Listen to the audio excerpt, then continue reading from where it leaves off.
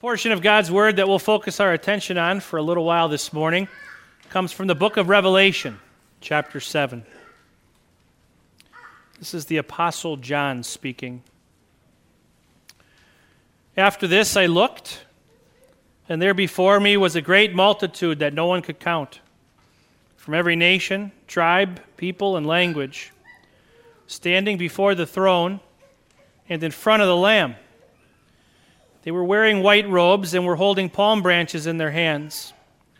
And they cried out in a loud voice, "Salvation belongs to our God, who sits on the throne, and to the Lamb." All the angels were standing around the throne and around the elders and the four living creatures. They fell down on their faces before the throne and worshiped God, saying, "Amen. Praise and glory and wisdom and thanks and honor and power and strength be to our God forever and ever. Amen." Then one of the elders asked me, "These in white robes, who are they and where did they come from?" I answered, "Sir, you know." And he said, "These are they who have come out of the great tribulation. They have washed their robes and made them white in the blood of the Lamb. Therefore, they are before the throne of God and serve him day and night in his temple, and he who sits on the throne will spread his tent over them. Never again will they hunger. Never again will they thirst. The sun will not beat upon them, nor any scorching heat. For the Lamb at the center of the throne will be their shepherd, and he will lead them to springs of living water, and God will wipe away every tear from their eyes." This is the word of our God. Let's pray. May the words of my mouth and the meditations of our hearts be pleasing in your sight, O Lord, our rock and our risen Redeemer. Amen. So let's start where our reading started for today. Isaiah chapter 43. I asked you to listen for what the Lord has done. He's created you. He formed you. He redeemed you. He has summoned you. Think about that. Should seem obvious, but God himself is saying, I want you to know, I've created you, I've formed you, I've redeemed you, I've summoned you, you are mine. It's comforting, right? Good to hear, good to be reminded of. But then he goes on to talk about how difficult this life can be.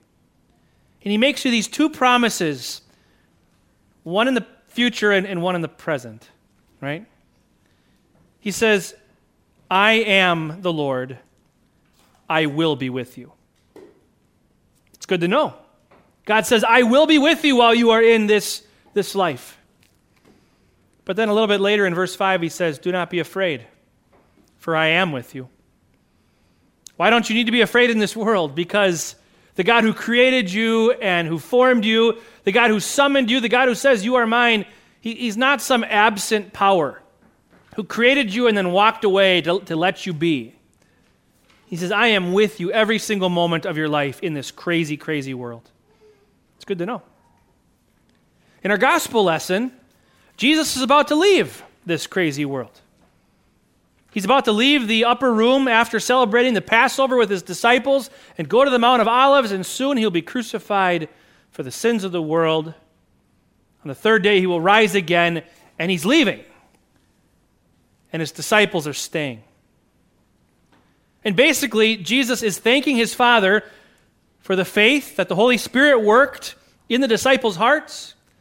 As Jesus shared the Father's words with the disciples, they believed. But now Jesus says, as I leave and they stay, protect them. Continue to be with them as you always have promised to be. And now here we are in Revelation. One of those disciples for whom Jesus prayed is really, really old. The Apostle John is probably in his 90s at this point. You're talking about 4, maybe 5 decades before when Jesus prayed this prayer. John is still in the world. He's seeing this vision of heaven. And what does he see? His eyes are first drawn to this multitude of humanity. Standing where? Did you catch it? Before the throne. And then to the angels of God who are where? Around the throne. That's an interesting detail. All of humanity that John looks out and sees, they're standing in front of the throne of God. The angels are circled around the throne of God, and they both have songs of praise to sing, don't they? Listen to those songs of praise again. The humans are crying out in a loud voice, "Salvation belongs to our God who sits on the throne and to the Lamb." And what are the angels singing? Amen. Truth, right? Amen means truth, truly. Truly, praise and glory and wisdom and thanks and honor and power and strength be to our God forever and ever. Amen. Where's the focus of those songs? It's on God, right? All the humans who have been saved in their white robes with their palm branches, they are singing praises of God and the Lamb, the Son of God, Jesus. And the angels circling around the throne, they are praising God, and that's where our focus is, on the throne of God, the Father, the Son, and the Holy Spirit. But then all of a sudden something changes. There's an elder who comes and talks to John. He asks him a question, pointing to the humans in the robes. He says, "These in white robes, who are they? And where did they come from?" And John says, "Sir, you know." Tell me, please. Tell me exactly who they are. You definitely know who they are. And what does the elder say? "These are they who have come out of the great tribulation. They have washed their robes and made them white in the blood of the Lamb." This is really fitting. If you were here last week, we looked at this twice.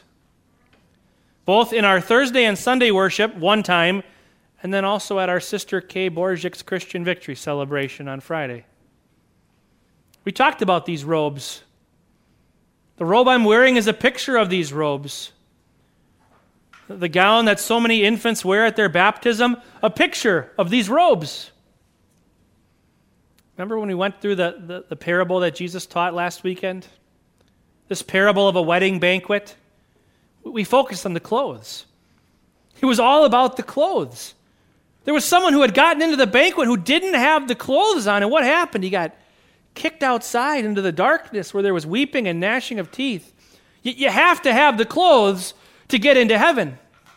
You have to have the white robe that's been purified by the blood of Jesus, the white robe that you received at your baptism. The righteousness of Jesus, a gown to wear to cover up all your sin so that God sees only your perfection. We talked about that on Sunday. We talked about that at Kay's celebration, that she is now wearing the robe she received at her baptism in this multitude of saints, praising God. Have you noticed what happened to the focus? In the songs, it's on God, but all of a sudden our focus is taken off of God and put onto these saints who are wearing these robes that God has given to them through faith in Jesus. And here we are, people on earth, looking at these saints, thinking about people like Kay who are now celebrating with God, hopefully looking forward to where we will one day be. Maybe you missed where they came from. That's a detail that we haven't even touched on yet, and it's really important. This elder says, "These are they who have come out of the great tribulation." Now there's a word you don't use every day. Tribulation. It means oppression or affliction. Are you seeing the connection between the readings? In Isaiah, God says, "I am with you, I am with you." As you are in this world of crazy trouble, the fire won't burn you. I will be with you. I will protect you. And as Jesus is leaving to go back to heaven and his disciples have to stay behind, what's his prayer? Father, protect them. I'm not asking that you take them out of the world. You might be thinking, well, take us out, take us there. That's where we want to be. Jesus says, I'm not praying that you take them out, not yet. I'm praying that as they are here in this crazy world, that you would protect them. And where were these saints before they were before the throne of God? They were in the great tribulation, the great oppression, the great affliction. You forget that. And so do I. You forget where you are right now. You are in the great tribulation. You are in the great oppression. You are in the great affliction. And yet so often you and I, we show that we don't know that.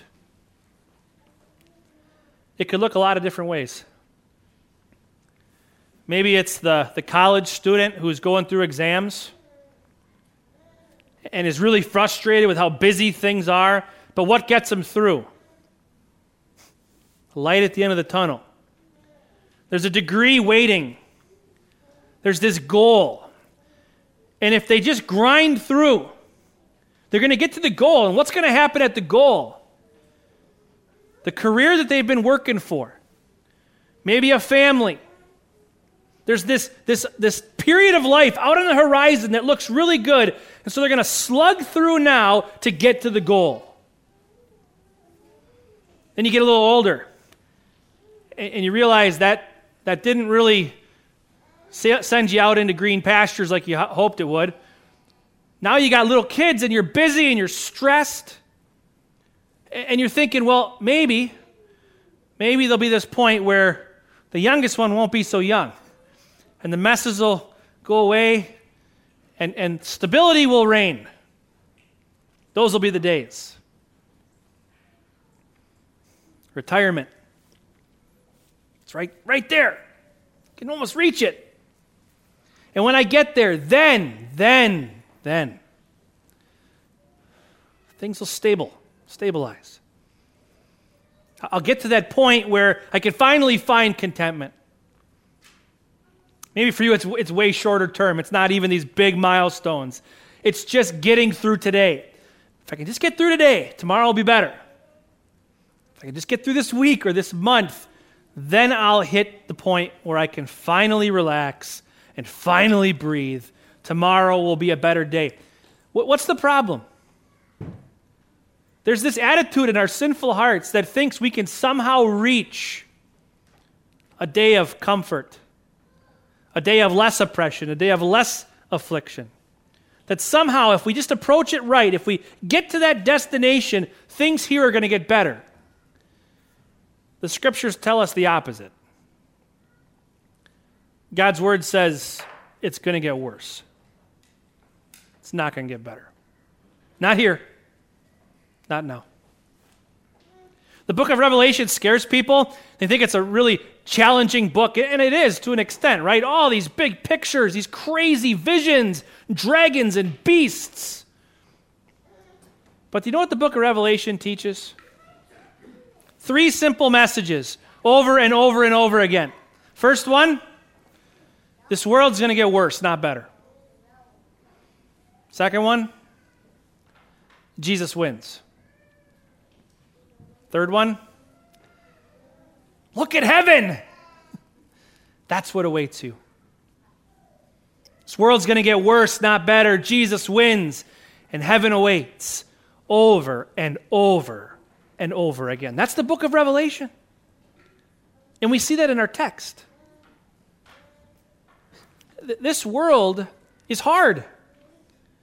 Those who are in heaven right now, like Kay, like those Christian loved ones who told you about Jesus for the first time, who are no longer on this earth, they've come out of the great tribulation. They were in it once. Now they're with Jesus. And one day you will be too. One day you will come out of the great tribulation and you will be wearing the robe you received at your baptism. The robe washed by the blood of the Lamb of God, made pure and white. You'll be wearing that robe forever. You're wearing it now and you'll be wearing it in heaven But you're not out yet. Neither am I. You're still here. And guess what? You're still here for a reason. Jesus could have taken his disciples with him when he ascended into heaven, couldn't he? He had already done all the work of forgiving them their sins. They had their robe of righteousness. They were all ready to go. He could have taken them. But he didn't come to take just 12. And so he sent the 12 out into the world. Crazy as it would be, affliction and oppression all around. And he left them with his prayer of the Father's protection. And they had it every single day of their life until it was time for them to be called out of the great tribulation. And the same is true for you. You have the Father's protection. He is with you every single day of this life. But don't forget, you are here for a reason. You are not here to improve your life. You are not here to improve the life of your children or your grandchildren. You are here to grow in God's Word for yourself and to share it with those in your life. Parents, your job is to share God's Word with your kids. I don't care how old they are. Share God's Word with your boys, with your girls, with your children, with your grandchildren. Those of you who have children who already know God's Word and who already know God's love for them, continue to encourage them and support them. If you have children who have fallen away or who don't know, continue to share God's Word with your children, your friends, your relatives, anyone you know who doesn't know Jesus. What can you do to share God's Word with them? Who can you serve today? Who can you love? Who can you serve with time and gifts that you have to share? You are in this world of oppression for a reason, and God is with you. But don't forget, you will be called out. Called out of this tribulation and brought to heaven. Take a listen to that picture one more time. They are before the throne of God and serve him day and night in his temple. And he who sits on the throne will spread his tent over them. Never again will they hunger. Never again will they thirst. The sun will not beat upon them, nor any scorching heat. For the Lamb at the center of the throne will be their shepherd. He will lead them to springs of living water, and God will wipe away every tear from their eyes. Your loved ones who shared Jesus with you, who have now gone on to heaven, are enjoying that right now. And one day you will too. In the meantime, know God's promises to you. The Lord is with you. Jesus himself is praying for your continued protection. Look for ways to serve those around you. Amen.